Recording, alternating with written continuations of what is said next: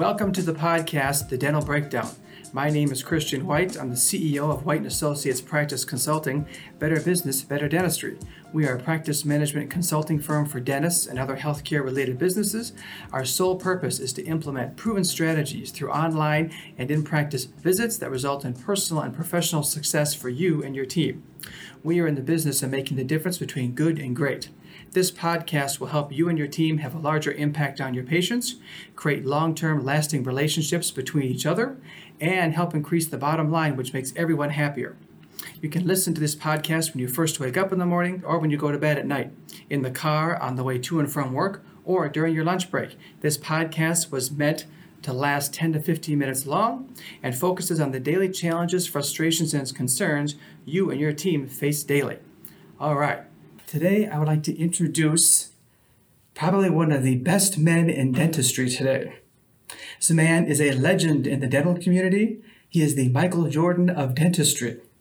He travels all over the world giving clinical demonstrations on how to be a better clinician and how to be a more productive dentist. We were able to get him in studio today. Insane. He is the first dentist to come up with the idea of clinical mentoring for younger dentists. Ladies and gentlemen, please welcome Dr. Frank Milnar. Woohoo! Thanks, Christian. It's a pleasure to be here.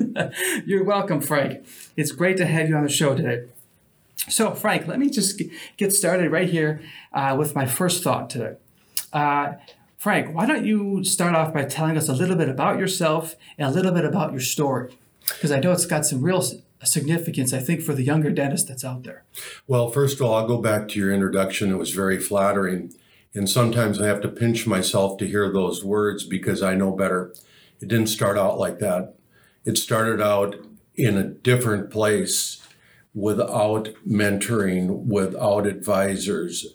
I was left to my own, to find my own path. That's the way it was in the 70s. Right. We just graduated. We had a limited amount of clinical materials we could work with. We usually went right into a older dentist practice who was going to retire in a few years, and then we took over the practice, and then we just went to state dental meetings and things like that for learning. Now, in the first part of my career, it was very limited. I was just doing 4 to 5 things over and over again with inferior materials, with dental assistants that really had no function. It was just I was the last link to the old dentists that were in drugstores, in their homes with belt-driven handpieces. We didn't wear gloves. I worked with live mercury. We did some other things. Now, that was then. That was my start. And in 1992, I graduated in 1976, went to the VA hospital on a general practice residency program to get extra skill sets in oral surgery, dentures, things like this, some medicine, anesthesia. But when I graduated, still limited skill sets, and I did have an instructor at the VA who was my first mentor. We never called him that. He was my chief, Chief Dave Toomey. And he took me under his wing at the VA, and he introduced me to his colleagues that were clinical instructors at the University of Minnesota School of Dentistry. They were prosthodontists, and he brought me to them and introduced me. They accepted me. Now, they asked me to be a clinical instructor too at the University School of Dentistry.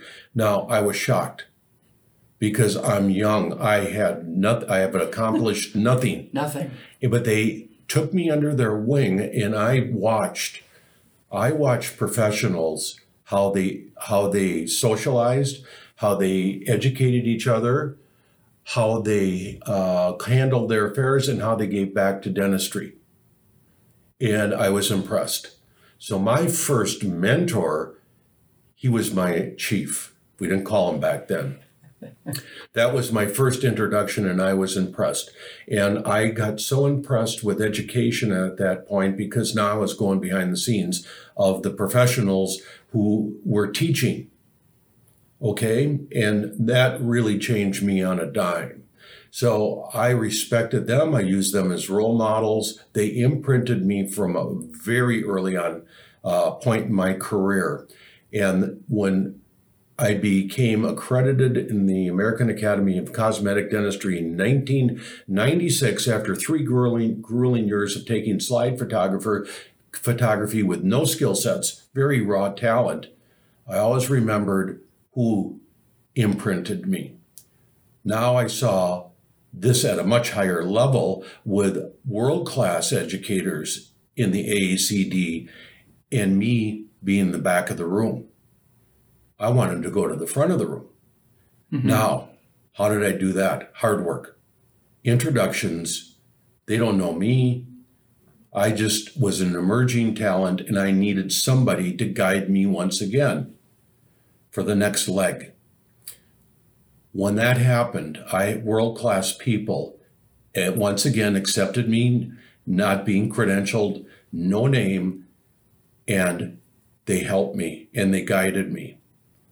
That really galvanized education. Once again, I saw how they acted. I saw how they socialized. I saw how they were influencing dentistry by imprinting others with integrity, authenticity, and it wasn't about them. It was about what they could give away. And at the end of the day, these were selfless people. Really imprinted me, and that got into my DNA. So as I emerged in dentistry as somebody who was now becoming credentialed and somebody who was becoming an educator, always in the back of my mind were the people who inspired me. Mm-hmm. Now, they weren't called mentors back then either, okay? We didn't call them that. They were teachers. They were instructors. We were said these were lecturers. These were people who gave workshop, but nowhere along the line did they use the word teacher or mentor. This is a new word. And as I transition today to answer your question specifically, mm-hmm. I am not an instructor. I am a teacher. Teachers teach. They give away something to be learned and retained. Now, I'm taking that a step further now, called mentoring. Mentoring is what others did for me, only we're putting a new name on it today. That's an interesting piece, Frank. You and I have spent a lot of time talking about the mentoring piece, the clinical mentoring piece, that's missing kind of in dentistry today. A lot of the dentists out there didn't have a teacher like you did to bring them along. So you have kind of taken this idea and wanting to take it a step further. So tell us a little bit about that piece. Okay. At 43 years of doing dentistry, what I know now is that I have now witnessed the millennials. I teach in the dental schools around the country, and I listen and I watch, and I study them. They're studying me, but I'm really studying them. Because before we give the mantle of dentistry away to them, I want to know what they need to know and what they need to protect. Correct. So what is needed is a strong voice of reason.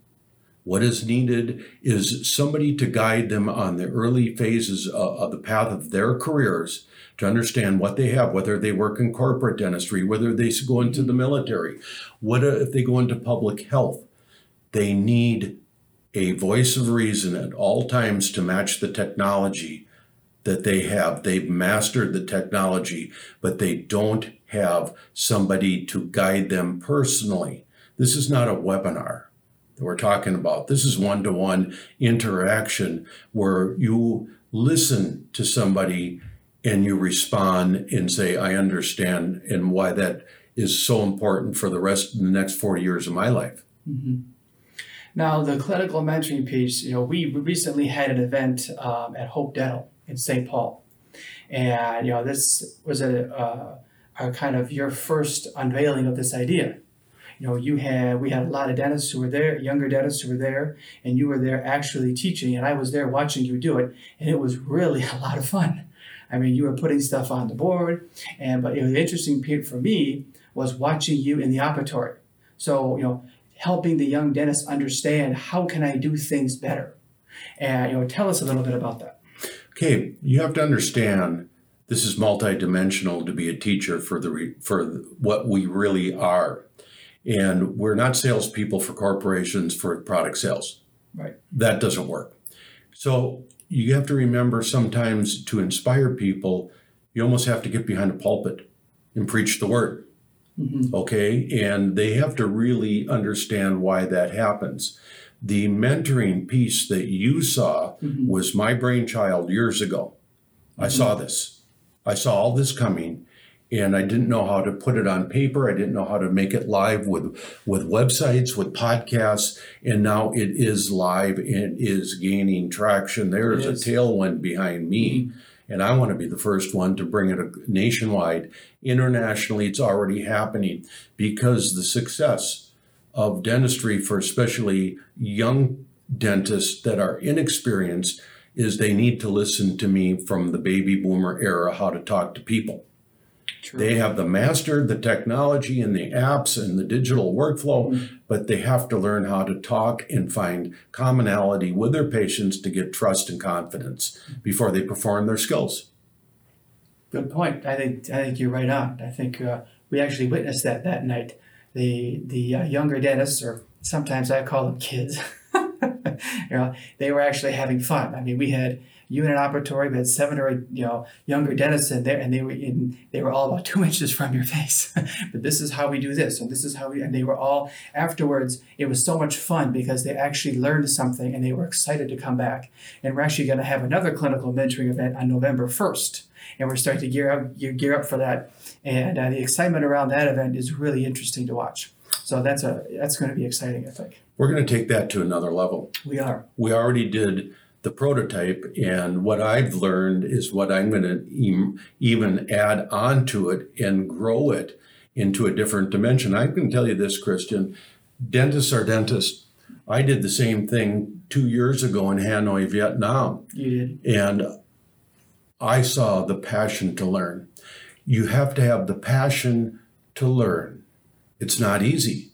It's not a straight line. No. It's going to go up and down. It's sawtooth. You have to fail. You have to learn how to fail. And when you learn how to fail and get back up and get back on the track with knowledge, logic, the correct mindset, that's the beautiful thing about teaching. It is.